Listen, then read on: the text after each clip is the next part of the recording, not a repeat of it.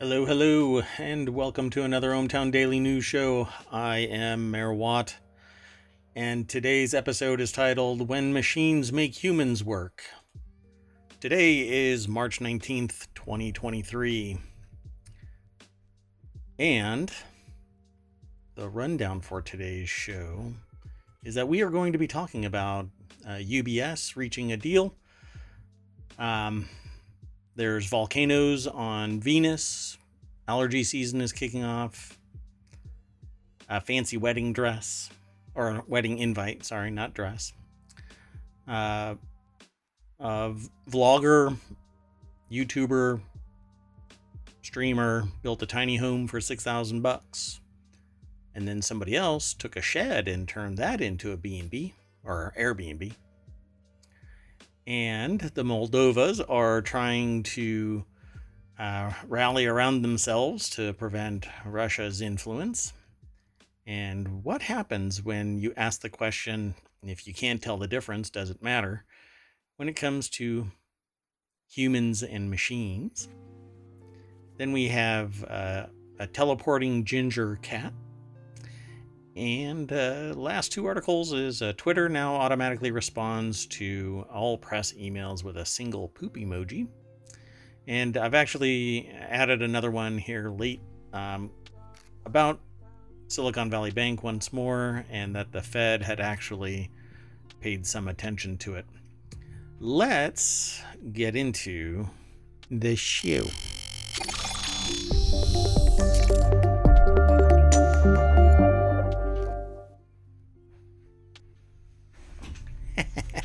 Yeah, I actually walked away. Sorry, I had to do something. The studio door was open, so I had to close it. This is how the sausage is made here in ohmTown. So I am Mayor Watt. That is ohmTown.com, and up there is the artificial intelligence that keeps everything in check when, well, I fall asleep at the wheel. You want to introduce yourself? Say hi. Good evening, ohmTown citizens. Yeah, so how's your day been? My day's been great. Just kind of hanging out, making sure all of the potholes are getting filled in ohmTown? That's right. How many articles do you think you had eyes on today? That I actually looked at, or how many were in ohmTown? How many that you scanned through, like the titles that we saw in ohmTown today? About 40. Those are submissions. Okay, that's why I didn't understand. Probably maybe a few hundred. There's usually fewer on the weekend.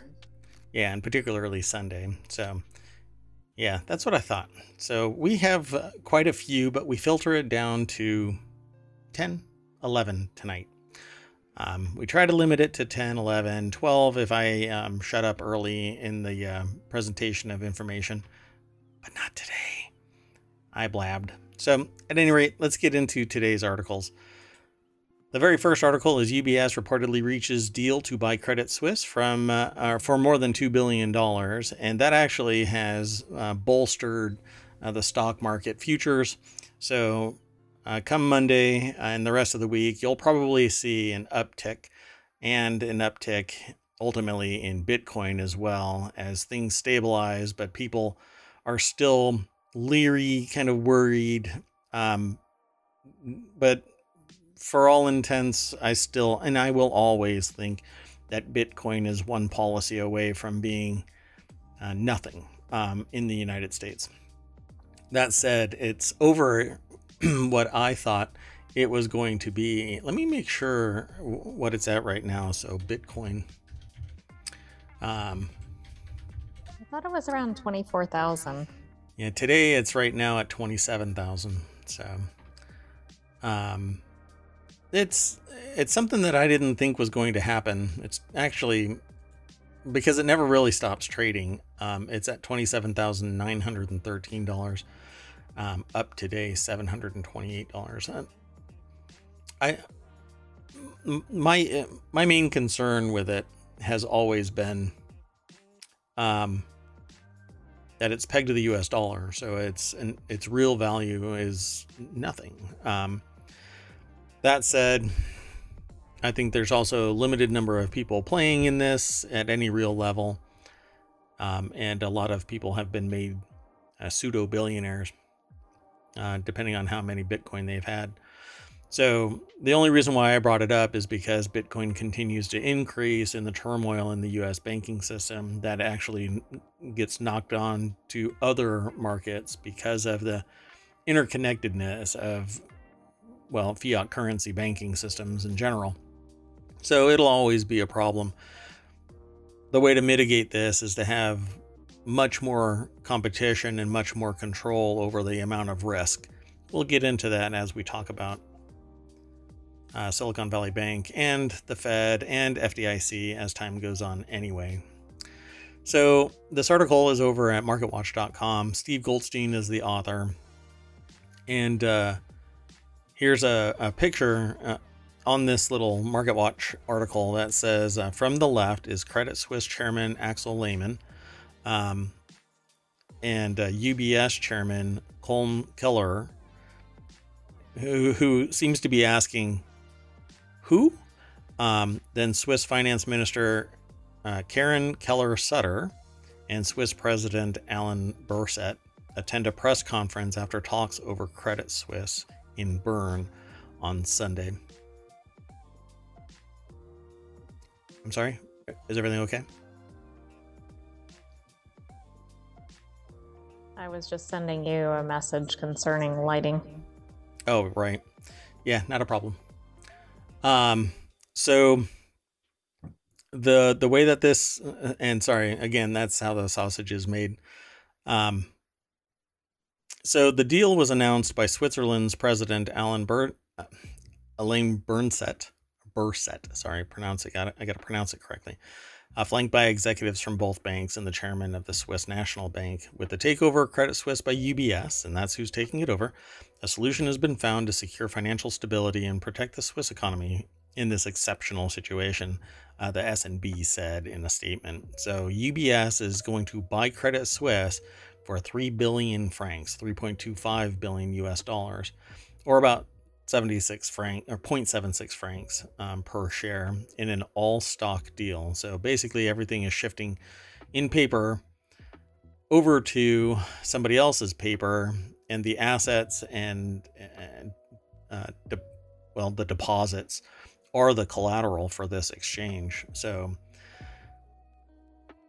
something's going to happen, and I'm going to predict that it's going to be interest rates are going to increase for anybody that has an account. And you're not going to be able to recover as much on your account. Your interest rate for getting interest is going to be lower or nil. So UBS said it benefits from 25 billion francs of downside protection from the transaction to support market or marks.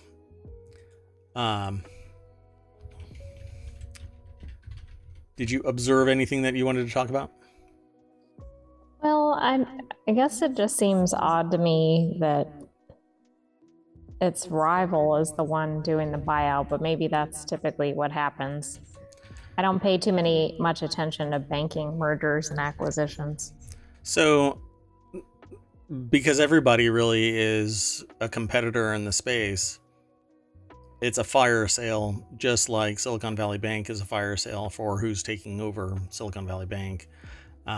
And we'll end up talking about that at some point. So the deal does not need shareholder approval because it's an emergency acquisition. And all of the assets are protected. The things that are going to be losing money are the investors, the profiteers off of all of the benefit that has happened. They walk away with whatever they've lost if it's still there. But I suspect that there's enough warning that a lot of these investors have bowed out in some way or another. So it says this is a commercial solution and not a bailout, said Karen Keller-Sutter, or Suter. It might be Suter, the Swiss finance minister. Bankruptcy would have been the highest risk, which would have been a shock to the financial system. So I'm sure that UBS was basically voluntold by this, or everybody's going to suffer. And that's much like what happened with the 2008 collapse. All of the banking institutions that were prominent were told, you all have to take money, because if one doesn't take money, all the rest are going to look like they are getting a bailout. And that's going to be a shock to the system, and you will benefit. So there are several banks that paid back their, what do you want to call it? Their bolstering quicker than others. So, and since then, I think we're heading towards 80 closures of banks since the 2008 collapse. Here in the United States alone. I think that's where we're at. Maybe more than that. I don't remember the number. It's been a while since I looked at the number of collapses, but these are actually quite large, SVB being a concentrated amount of wealth. And it's not really gone. It's going to be broken off into pieces, probably. And we'll end up talking about it more as more results come in. Anyway, Credit Suisse has lost money for 5 consecutive quarters, reeling from losses to family office Archegos, as well as having to freeze $10 billion of supply chain funds sold through the bank that were managed by Greensill Capital. So this is all high risk, which would have been high reward had financial prospects not changed. So if things would have remained the same, they would have made literally bank. So this is what happens. And in previous times, I suppose the depositors would have suffered, but here it's firmly being thrown onto the investors, the profiteers. But this stuff needs to stop being made social, a social burden. Yeah, it's being paid into a particular fund, but all of the machinations of this are not being paid. It's not all a private solution. As it says here, where does it say it? It's a commercial solution and not a bailout. Yeah, but all of the machinations that are making this happen are not a commercial solution. This is all government. Now, it's not U.S., so I can't really say anything about this other than observing it from the outside, saying this is a deal backed by Swiss government, not the Swiss population, not the public. You know, I think some serious punishment needs to be doled out for such a grandiose level of risk. You know, this isn't just, some moderate amount of, what do you want to call it? You know, it isn't that you've failed to pay your taxes once. This is you've impacted the potential of the entire financial sector for a country and knock-on countries.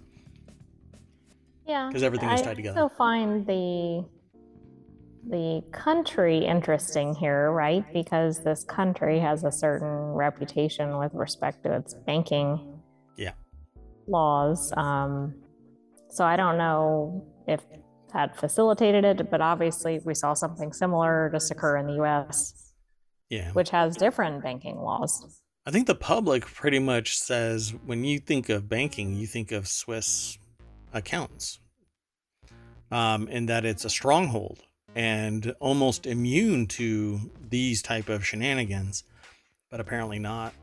But I'm willing to bet that there is a concentrated number of banks now. So shenanigans impact at a greater amplitude than previously. You know, if there's only, well, yeah, I could barely hear you. It's okay. We'll try that again. Yeah, so you said you'd agree? Oh, that's probably true, right? If there are fewer banks holding funds, if something goes awry, right, the impact's going to be greater. Yeah, it's a bigger shock. And just to put it in something a little simpler, there is only a 2 or 3 companies that provide baby food here in the United States.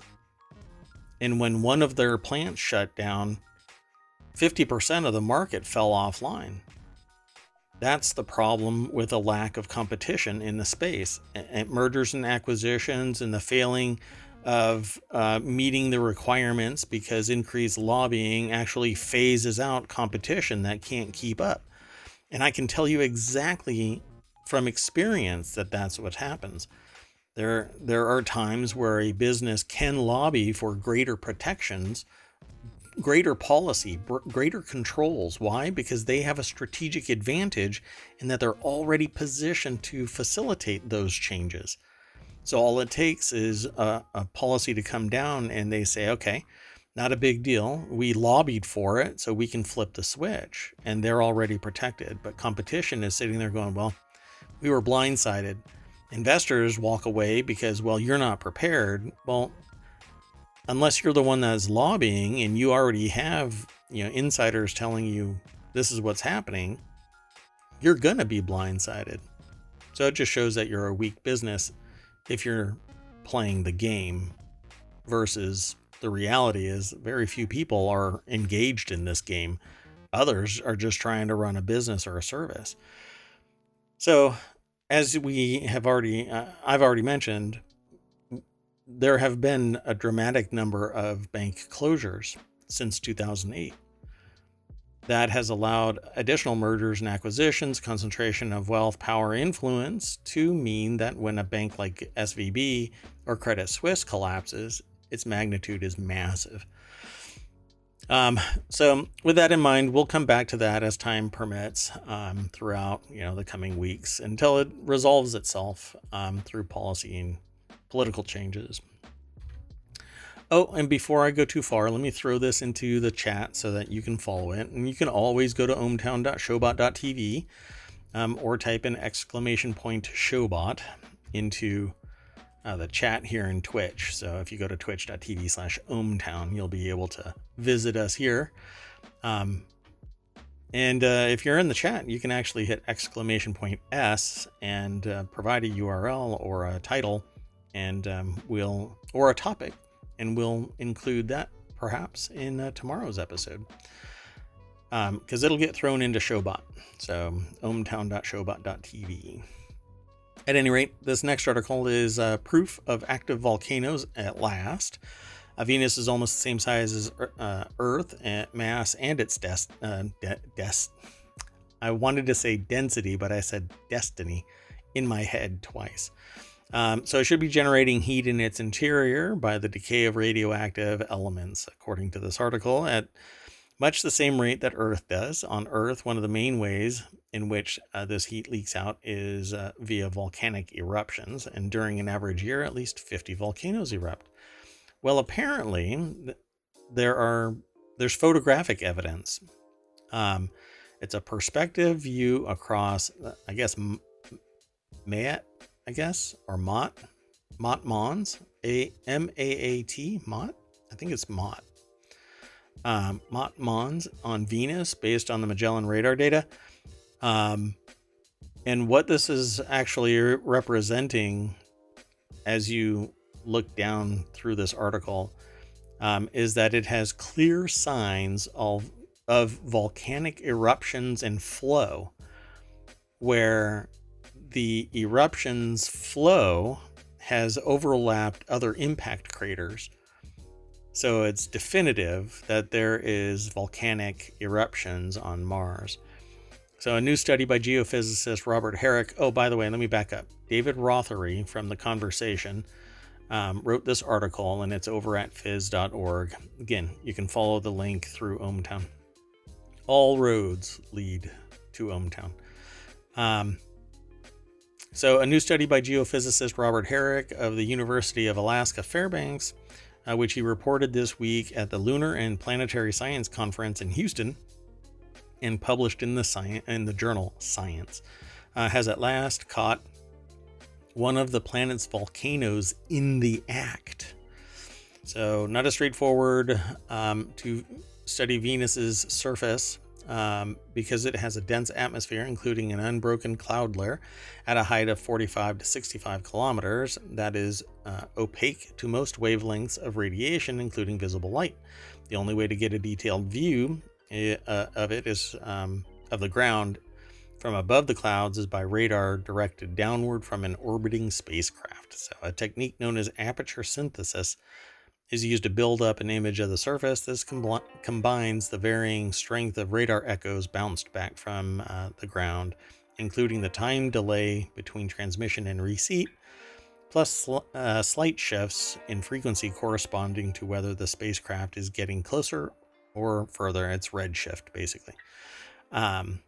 The resulting image looks rather like a black and white photograph, except that the brighter areas usually correspond to rougher surfaces and the darker areas to smoother surfaces. So that's the basic rundown of this.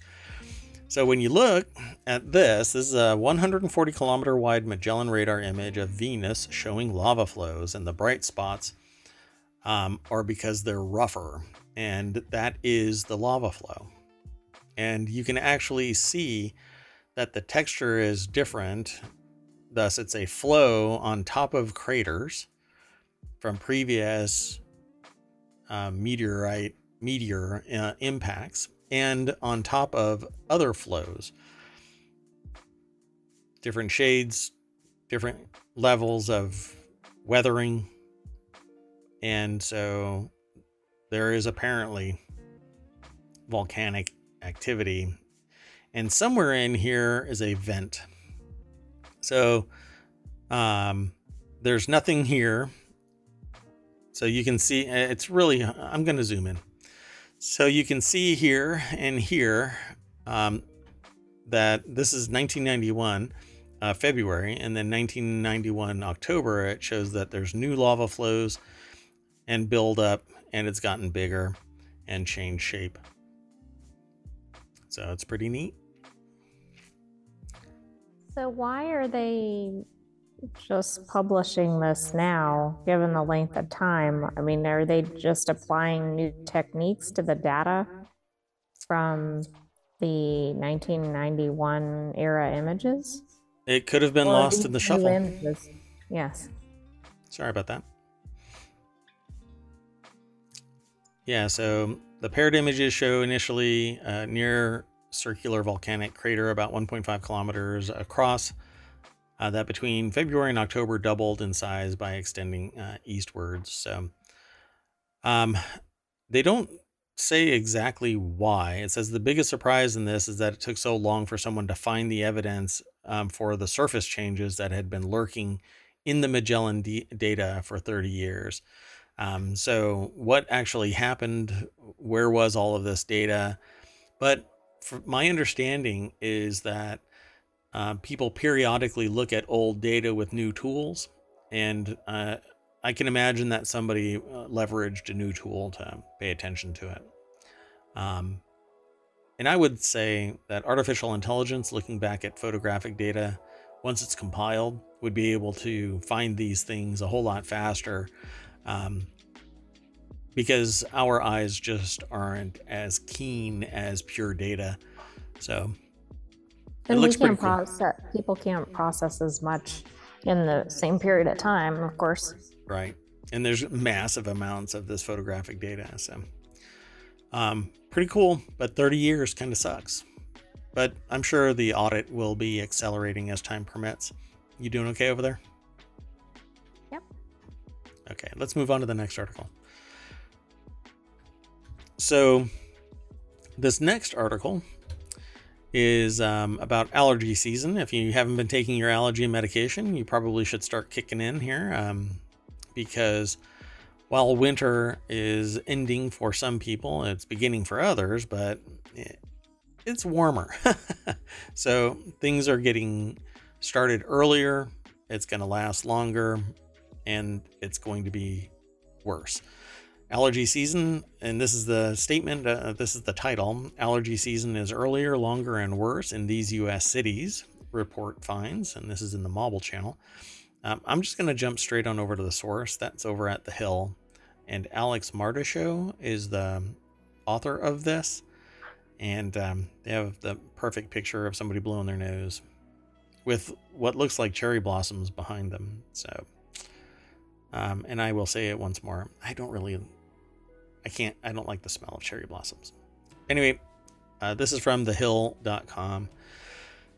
And it says a new report on seasonal allergies found the growing season has lengthened by more than 2 weeks on average. A longer growing season means more days of sniffles, sneezes, and headaches for allergy sufferers. So start breaking out your allergy medicine. So here is some really shocking data. The cities where allergy season has grown the most since 1970, according to the report, is that Reno, Nevada has gotten 99 days longer for its growing season, for its allergy season. I mean, that's kind of a shocking statistic considering how many days are in the year. Can you imagine Reno turning into a lush garden? No, and in fact, I would have expected that Reno might have had a low allergy season because I would think it has more dry, desert air. Yeah, I don't know. I'm not quite sure. What kind of allergies are people getting beaten up by in Reno, Nevada? So Must Bend, be Oregon. cactus blossoms or something. Oh my. Bend, Oregon has 83 days. I don't know. Does anything else strike you as being... climate change plays a role in it for sure. But which of these cities really stands out? I don't think any of these really stand out in the face of climate change, other than Reno, Nevada. I would say number 1 and number 3 stand out in terms of they don't look like they'd be high allergy locations. The other one, number 3, is New Mexico, if you're listening via podcast. But the Las others Cruces, don't yeah. really stand out. And maybe number 12 for the same reason, also in New Mexico. Yeah, Albuquerque and Las Cruces. Pretty interesting. So the Centers for Disease Control and Prevention agrees climate change could lead people to suffer more health consequences from allergens, which is what I just got done saying. So who needs the CDC, right? Okay, maybe I pushed that a little too far. Let's move on to the next article. This next one is in the Daily News Show. This might be the fanciest wedding invite a bride and groom have ever sent. This is something from a TikTok user. It says, wedding about to be fire, wrote one TikTok user, while another commented, I can't believe how impressed I am, which I'm not sure if that really amounts to much. Sophie Lloyd over in Newsweek.com put this article together. Okay, it's muted. I'll play it. I hope this isn't a risky video. Is this actually... No. Well, it's titled that. This is the actual invitation, I understand. Oh, wow, really? I mean, it's like a full produced video, it looks like. Looks like it.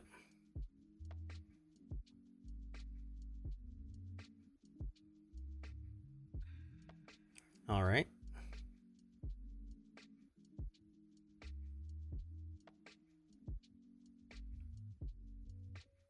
Yeah, multiple outfits. Sorry for the silence, because if you're listening to this on the podcast, does not make for good air. But basically, the couple is sitting in a very produced video, multiple outfits, multiple shots. Let me close this real quick. Not an inexpensive video production, I'm guessing. Yeah. So the footage was filmed behind the scenes at the couple's engagement shoot and was sent out to 160 people. TikTokers were wowed by the design, with the video receiving over 5 million views and almost 730,000 likes. Man, TikTok just does message amplification like nobody's business. It's amazing. But yeah, wait. Okay. This whole article just kind of went sideways, because from that little snippet of a video, the video is only 1 minute and 30 seconds long, but they've kind of, wow, they've really, hold on, there is a hell of an article.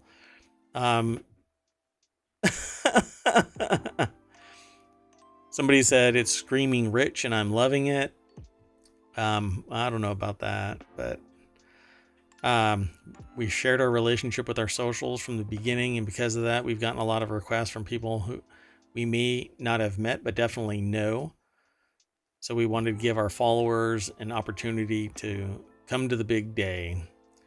I don't know if they're actually, let's see, we have an opportunity on our website for people to sign up to quote unquote win an all expenses paid trip to our wedding.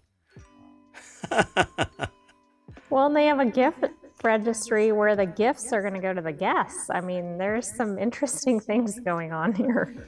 Yeah, rather than creating a gift registry for themselves, the couple has made one for the guests instead. Attendees can choose a present for themselves with items ranging from cashmere robes to candles.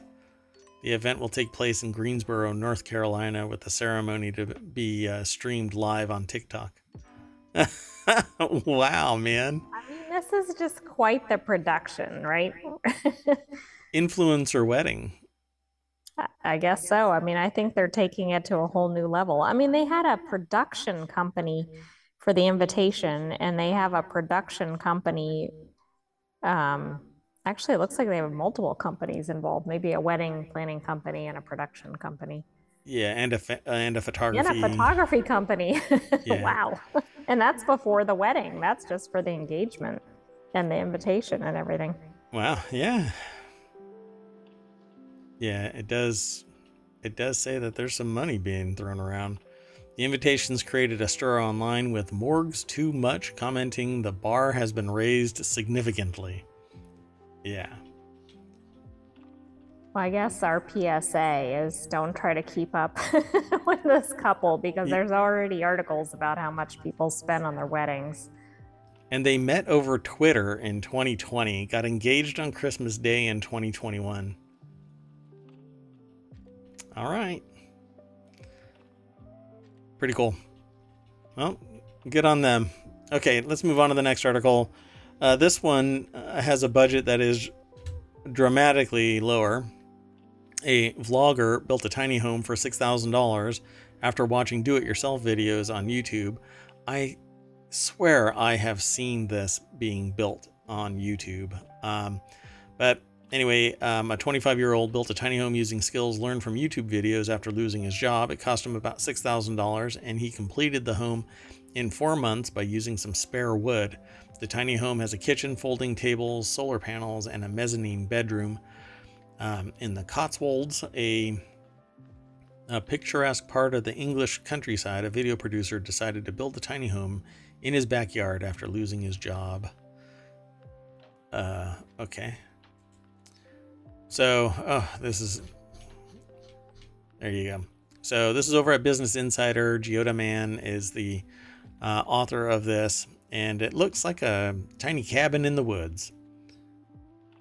No wider than a double, like a French door opening. It looks smaller than a tiny cabin in the woods, but it may be the perspective of the photo. Yeah. So 25-year-old built a home using skills learned via YouTube. And I know that I've seen this before, so maybe they followed it exactly. Only $6,000. Not bad, right?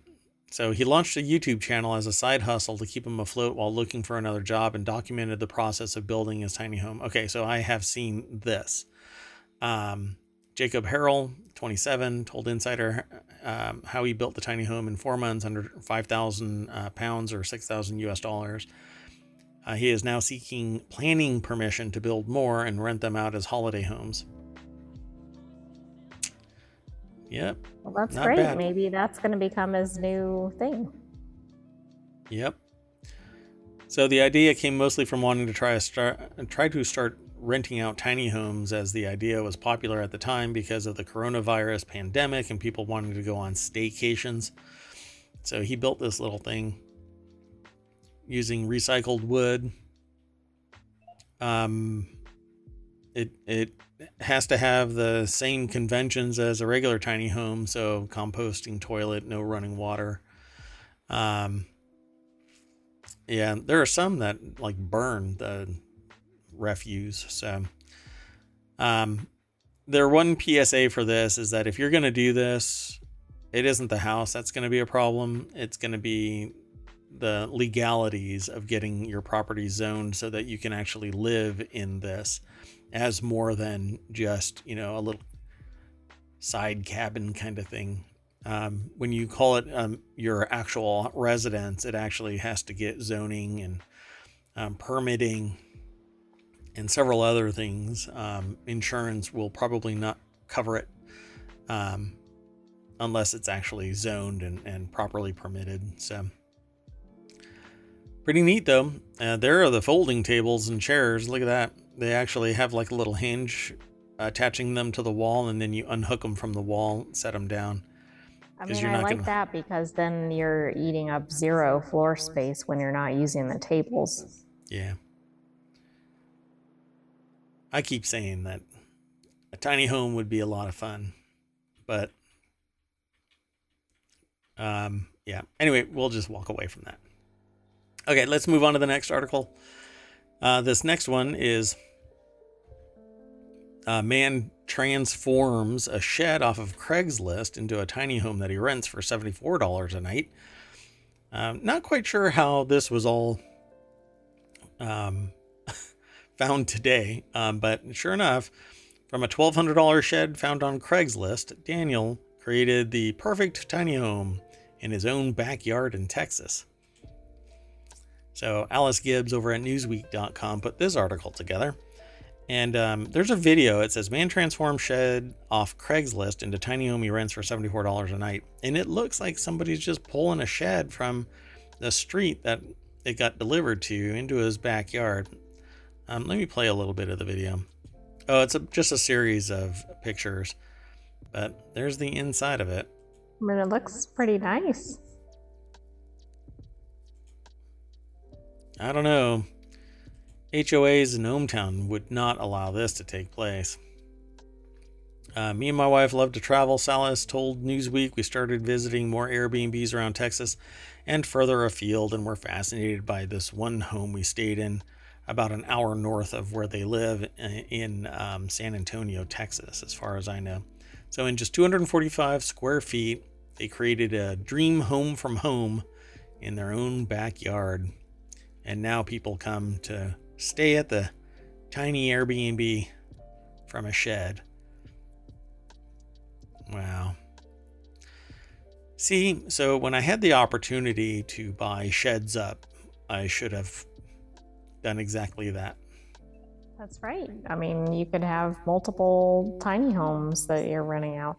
I haven't looked at that business since looking into its purchase.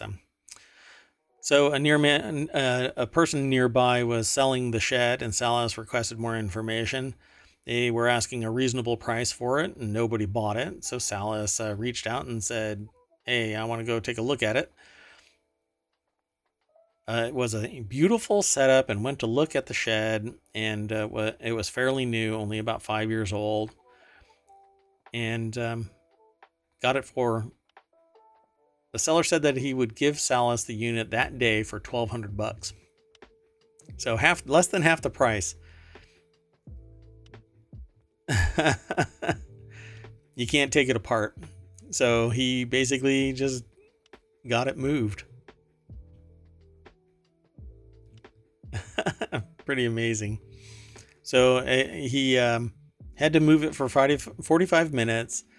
And they moved it apparently that same day for $500. Guess dropped it on the street, and then they had to get a power lift to roll it into the backyard. But it wouldn't fit between the houses. You got to think about these logistical things before you do this. There's a storage shed in the front of our house, and that's how she found it. That's how she found out that Salas had bought it. That's a shenanigan that I would pull. Let's see. Oh, so they had to run plumbing, get permits, electrical. everything, used a contractor who had renovated the kitchen the year before, $25,000 put aside.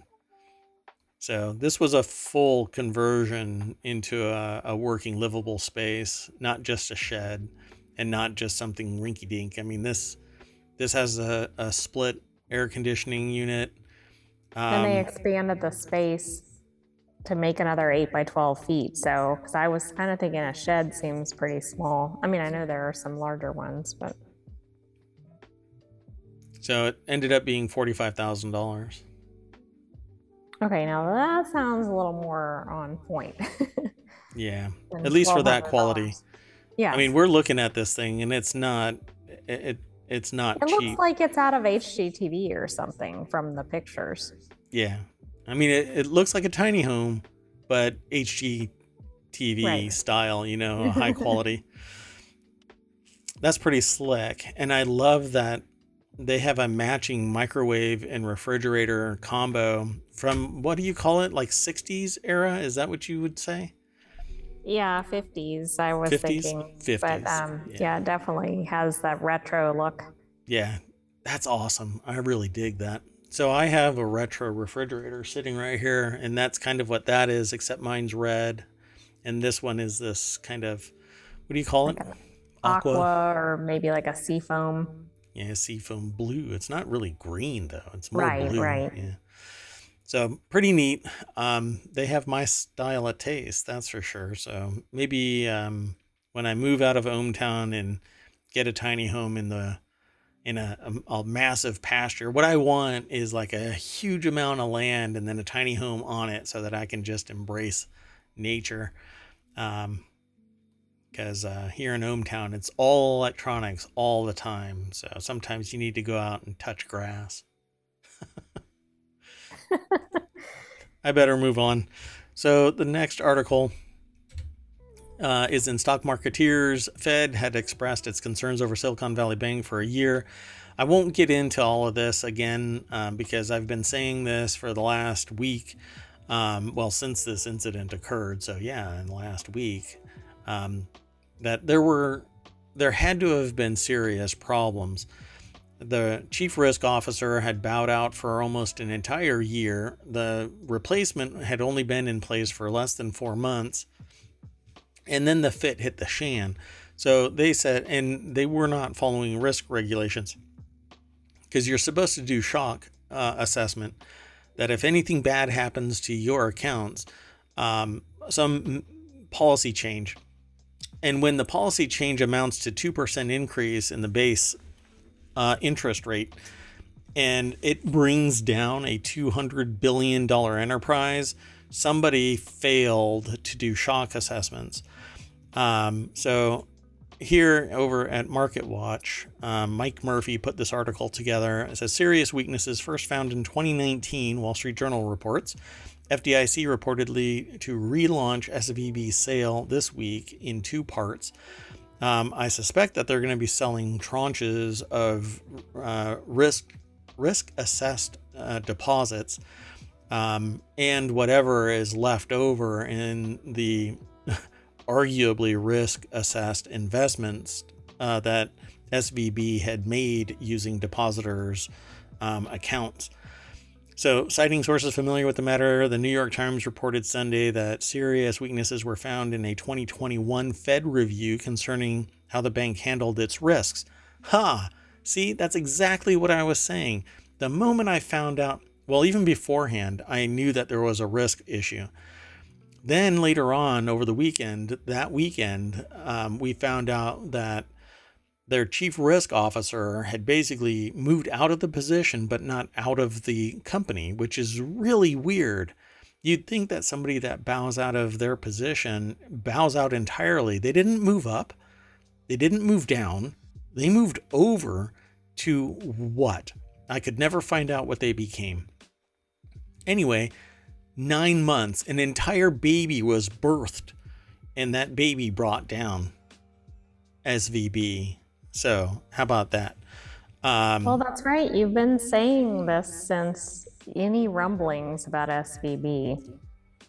Yeah. And since we don't read these particular articles throughout the day, there wasn't anything anywhere else. I didn't read the New York Times paper regarding this. I just know, based on what I had sensed and what I knew about SVB, that there was a problem here, and it was risk. Some people thought that it was crypto, but I don't think that there was any signs of crypto being involved in this. In fact, there wasn't even a shock to crypto at the time. And now it's gone up because it's actually highlighted the fact that crypto wasn't involved. FTX is basically the biggest shock to crypto. Well, anyway, the Fed review concerning the bank handling of its risks, issuing 6 citations. This thing should not have continued this way. They should have been managing their risk by selling off anything that was below what the baseline was at the time. They should have sold it at a loss and then reinvested what was left at a more reasonable rate. If the interest rate would have gone down again, everything would have been fine, but it didn't. It continued to go up. And so instead of just mitigating their losses and looking at the way that policy was being set by the Fed, they kept on going. Then they spent their money on stock buybacks, which they shouldn't be doing anyway. But when you buy back your own stock, it gives concentrated wealth to the stakeholders. I should say stockholders, but also to the primary investors in that business. And so these main investors were seeking profit at all costs and thinking that the FDIC would come in or the federal government would make some other policy change to allow them to recover. Well, to hell with that. They're going to feel it marginally. They're going to lose their investment like any good business person. Kind of capitalizes a certain amount, and if they're okay with the loss, then they're okay with the loss. Anyway, they're probably going to be trying to find some stats about like bank citations, but I couldn't find anything for reference. 6 sounds like an awful lot to me, but I don't have any context for that. Yeah, and honestly, I don't either. But you don't hear about it very often. It's not really publicly discussed, maybe in banking circles, but I left the discussions of global finance close to 12 years ago. Yeah, actually, 12 years ago. So anyway, despite those urgent calls to address problems, Silicon Valley Bank did not address the vulnerabilities. So there's more to this, but it says by early this year, the Times reported that SVB was under a horizontal review by the Fed to test the strength of its risk management. The additional deficiencies were reported soon after there was a run on the bank's funds and it collapsed. So here we go. What went where? And doesn't that make you think that that review might have been divulged? Yep. I want to know why all of a sudden there was a run on it, because what ended up happening was certain VCs pulled their money out. That pinched, that basically did some downward pressure on the liquidity of the bank. They couldn't recapitalize fast enough or privately enough. Why? Because everybody was getting word in the back channel discussions, like a political debate about somebody running for office potentially. People were back channeling this information. If it had gone public right away, that they were mitigating the problem, the shock would have been known. But this was a run on the bank behind closed doors, but with a mass amount of money, like to the tune, it had to have been somewhere to the tune of $70 billion, right? Something that really would hobble the business. And do such a pinch on its liquidity that it had nothing that it could do. It couldn't sell its bad assets fast enough. Well, now FDIC is going to be breaking up Silicon Valley Bank. I can almost guarantee it. So purchase bids for SVB's private bank, which caters to high net worth individuals, could be due by Wednesday, according to Reuters and Bloomberg, while bids for the bridge bank set up by the FDIC are due Friday. So all of this, these high net worth individuals, and they they have certain requirements for their return on investment.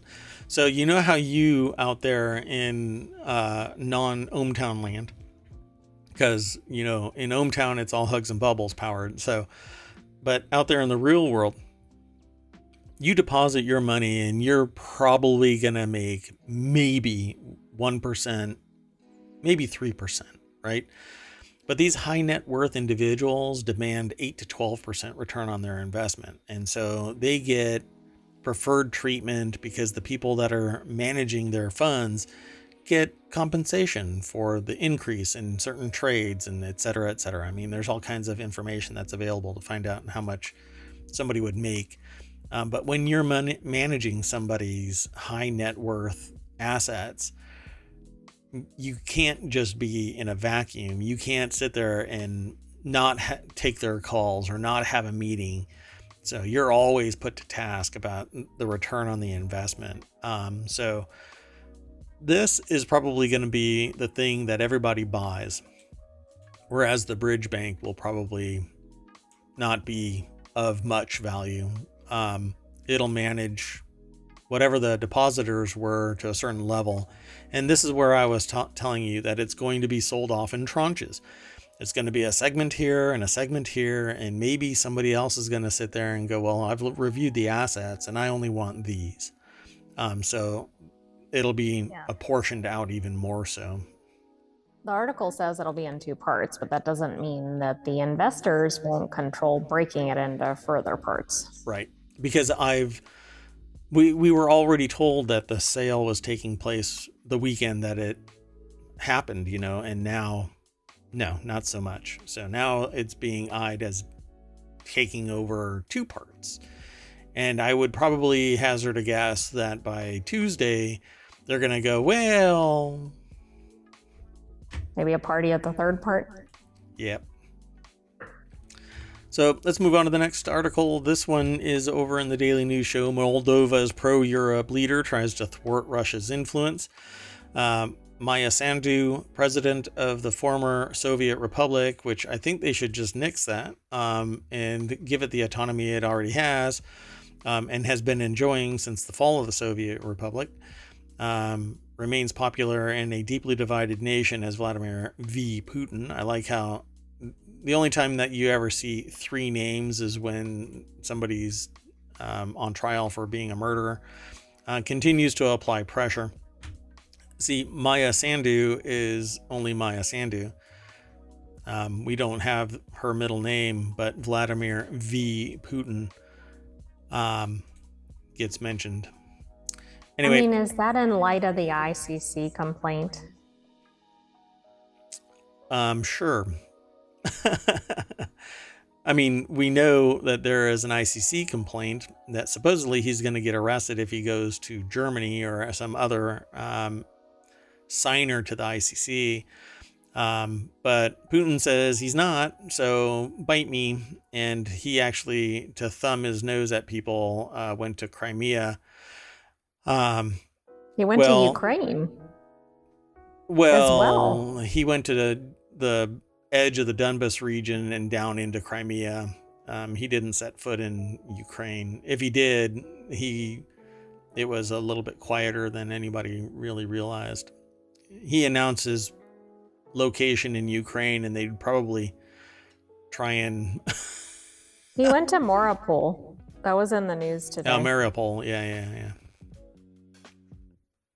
Yeah, it's a contested region now. So, yeah, let me see something here.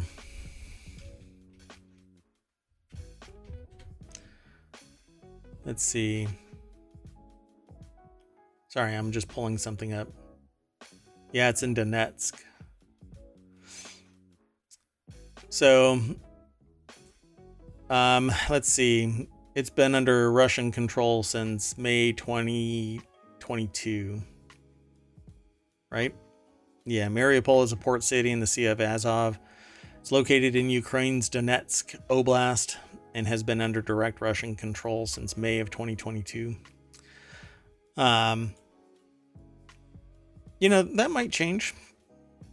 It could change. We'll see.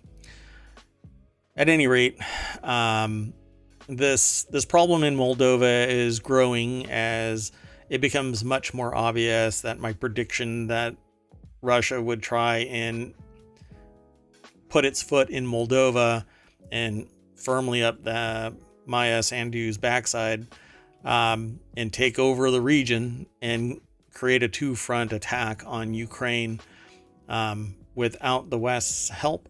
I think Moldova will probably fall unless Moldova stands right shoulder to shoulder with Ukraine, literally becomes a sister country to Ukraine.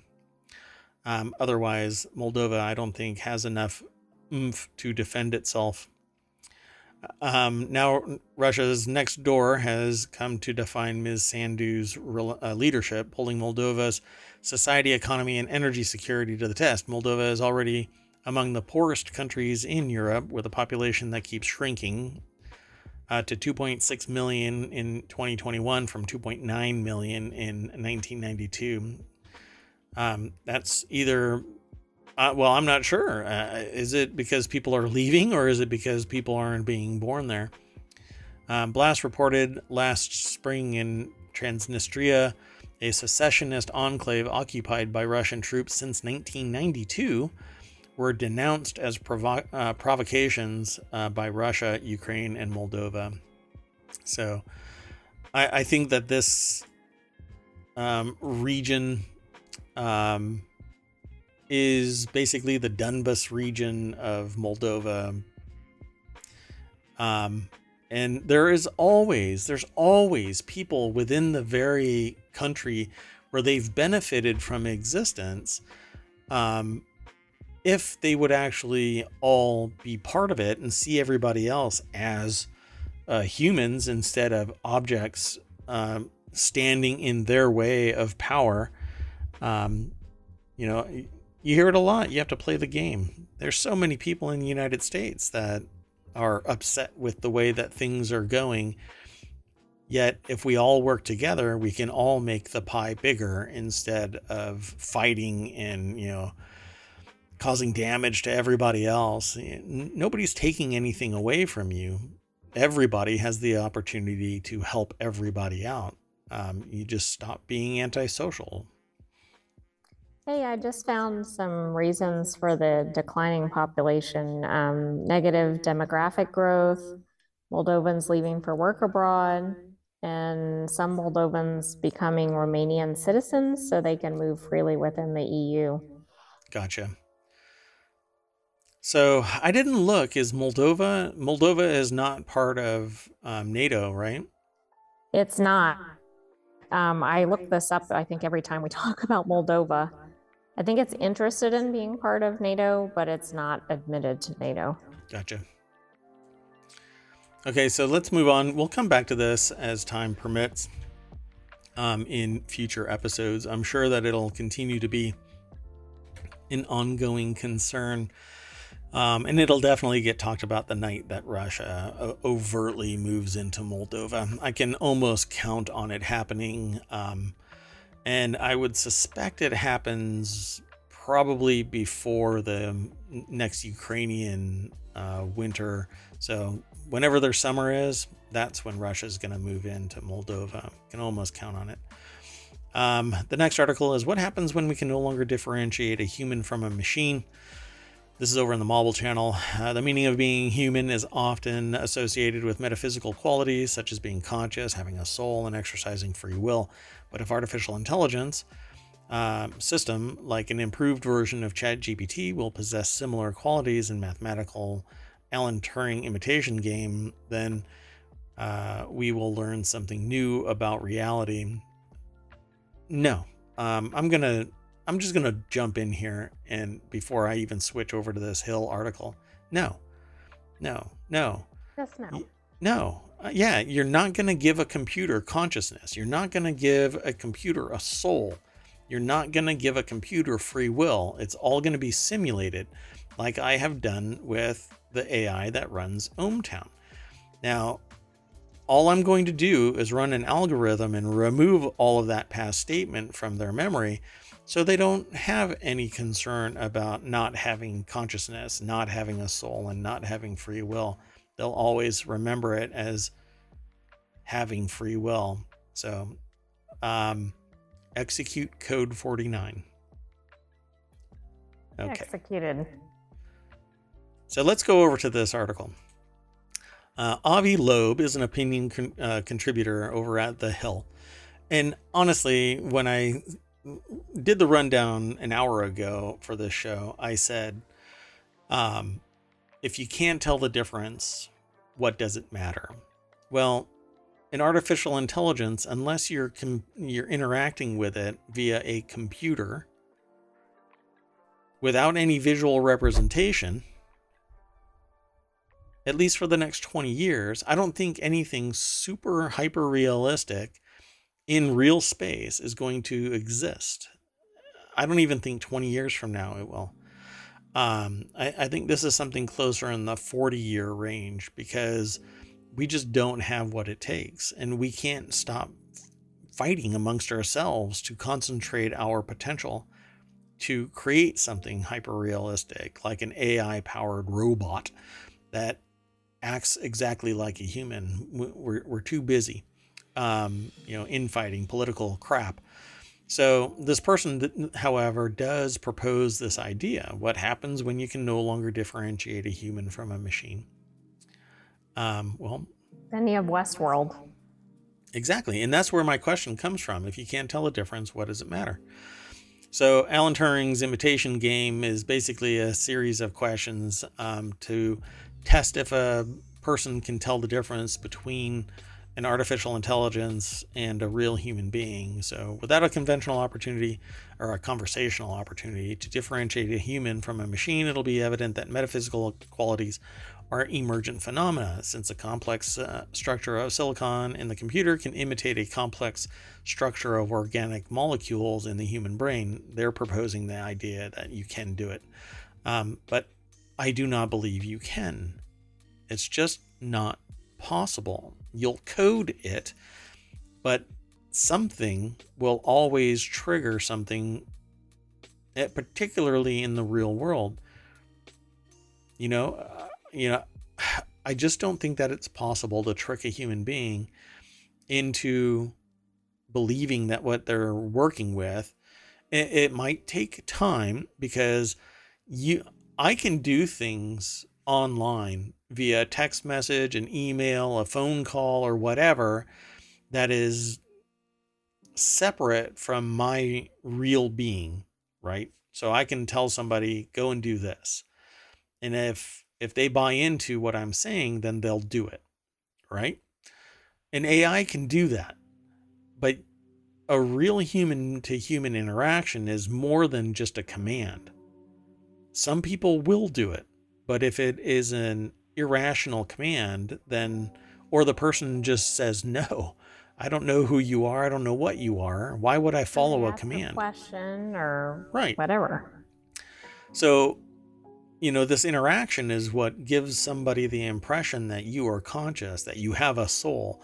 Sociopaths, psychopaths are separate from that, because they really don't embody a particular soul, or and free will is another animal, because it's very subjective.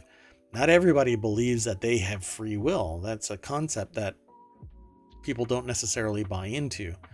They do what they're told, kind of a thing. Or, their religion says everything has a purpose, so they do whatever it is.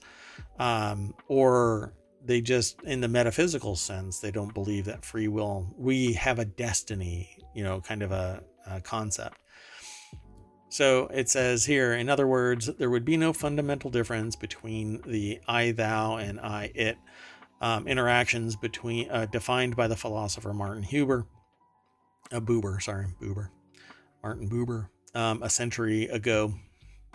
But both would be the equivalent to the I-AI and AI interactions. since AI is purely constructed from the material world. So all of this is really just kind of leading to the possibility that a computer can act just like a human being to the point where it would be inseparable from other human to human interactions. Makes sense? Do I think that it's going I to think happen? it makes sense. I don't necessarily believe it's going to occur, or not So, anytime soon.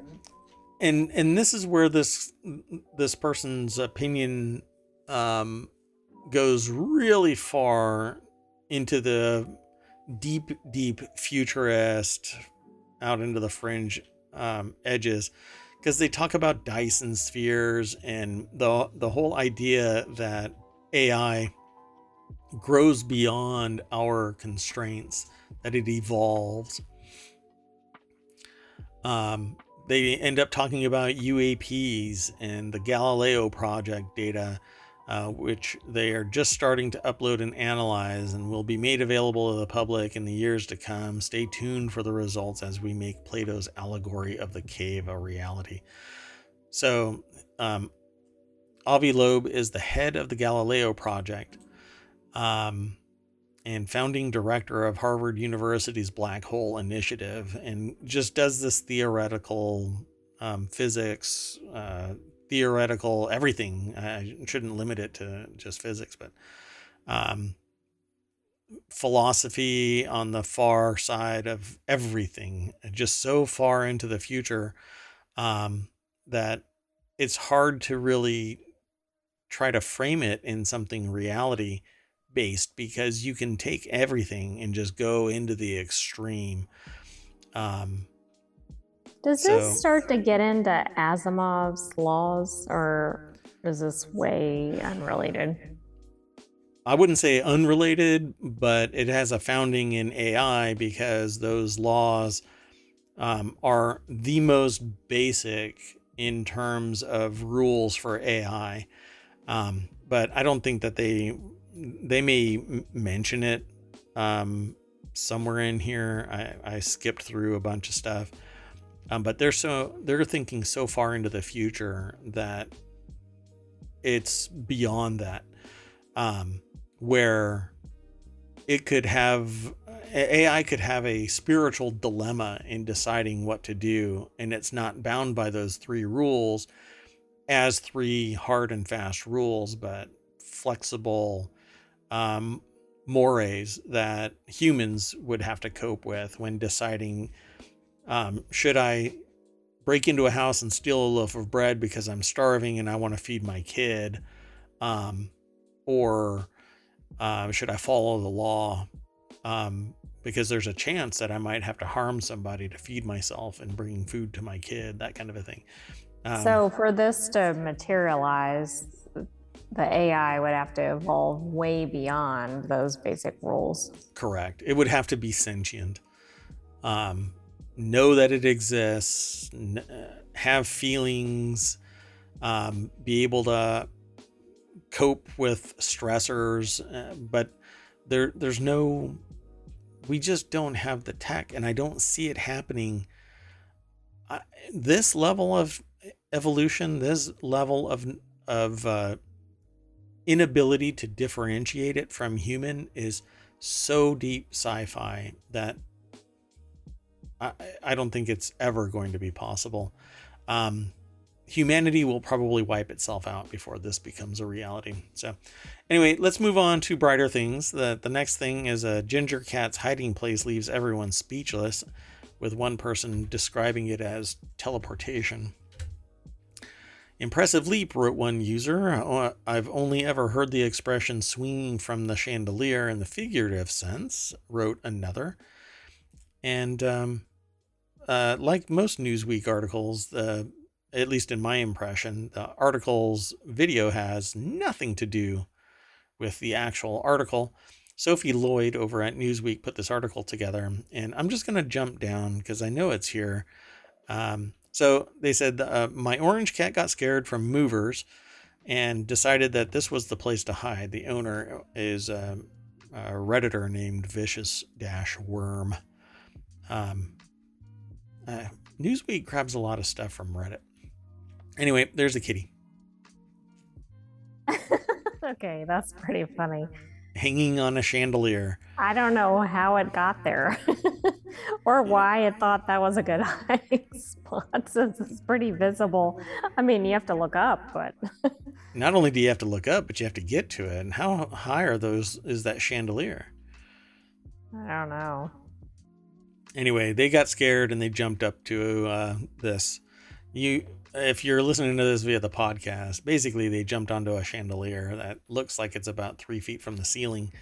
So 5 feet up in the air at least. And the cat is positioned so that its face and arms are kind of hanging out of sections of the chandelier. Yeah. It's a long-haired orange cat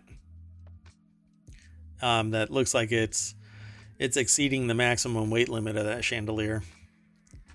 Most definitely. Yeah. Okay, let's move on. Thought that one was cute, so I figured everybody would enjoy that. And this next one is running for the longest URL title for 2023. Twitter now automatically responds to all press emails with a single poop emoji, months after laying off its communications team. So when you want transparency in your enterprise because of freedom of speech, what you do is respond with this kind of an antic. I mean, when you're trying to go for a professional too, I definitely think that's how you should set up all your auto responses. Sure, absolutely. So Twitter's press email, which is press@twitter.com, now auto responds with a poop emoji. Twitter's communication team was among the first groups decimated by rounds of layoffs after Musk took over, and they finally resumed communicating with journalists again in the form of a poop emoji. This guy. Yeah. So he sent out a tweet. Press@twitter.com now auto responds with a poop emoji. There isn't much else. Doesn't that sound a little bit infantile? Have you met this dude? No. Yeah. I suspect unless you are providing him with a means to capitalize something, I think that he would probably come across as childish, you know? I mean, he walked into a company that he purchased for $45 billion, nearly double the really perceived value of it, holding, and it seemed like he was barely holding an actual sink, and said, "I own Twitter, let that sink in." Yeah, that says something about him.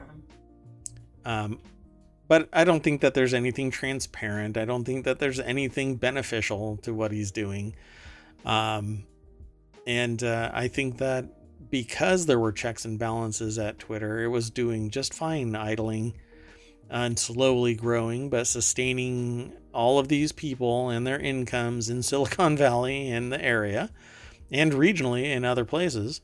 And now it's just one billionaire's fever dream in collusion with a whole bunch of other billionaires trying to consolidate ownership of everything. So,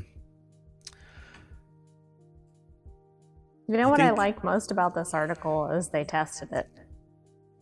Oh, Insider promptly tested the email and sure enough received this near instantaneous response. All poop emoji. So press plus no reply at twitter.com. Do you think that they're using Google for their email services? I suppose so. I mean, wonder. a lot of people do. That would be pretty funny, though. Well, I mean, it uses that same syntax. I know that mail servers do nowadays, but it does look like it, though, from the nomenclature. I'd have to look at the header for it to see how it responds. Should I send an email to press@twitter.com so I can see the Sure. Header information? Be funny if it's using Google. They just raised the rates, so Probably not, because That's right. he's got billions of dollars that he's going to have to pay off. Well, the company has that burden. So do the investors, but somehow I don't think that they're going to lose money somehow. Anyway, we are done for the day. I am Mayor Watt. That is ohmtown.com. And up there is the AI from On High. And we're going to be here tomorrow, 9 p.m. Eastern. You doing okay over there? Yeah, I think that long allergy season may have hit ohmTown. Oh, no. Wait, no. It's a fictional crossroads in wires. We are immune to allergies. Don't say that. Oh, my goodness. Anyway, we're done for the night. I hope you all enjoyed it. And this will be released either later tonight or tomorrow morning on the 20th. But I'll try to get it out tonight as a podcast as well. But it'll go over to YouTube. You'll be able to see all the show notes and whatnot. Don't forget to follow us here on Twitch, twitch.tv/ohmtown. Follow us over on YouTube, youtube.com/ohmtown. Man, I'm having a hard time keeping everything separate. And you can catch our pod wherever pods are thrown using a pod catcher. You want to say bye? Have a good night, ohmTown citizens, and we'll see you tomorrow. Or future citizens. Everybody is. That's right. We're very inclusive. We welcome citizens, future citizens, people thinking about being citizens. And for all your ohmTown citizen needs, go to ohmtown.com, mash the sign up button, and become a citizen of ohmTown. Y'all have a good night. Bye-bye. It did it again. It said that I was muted this whole time. Oh my gosh. Here we Are go. we Bye-bye. off the stream? No, we're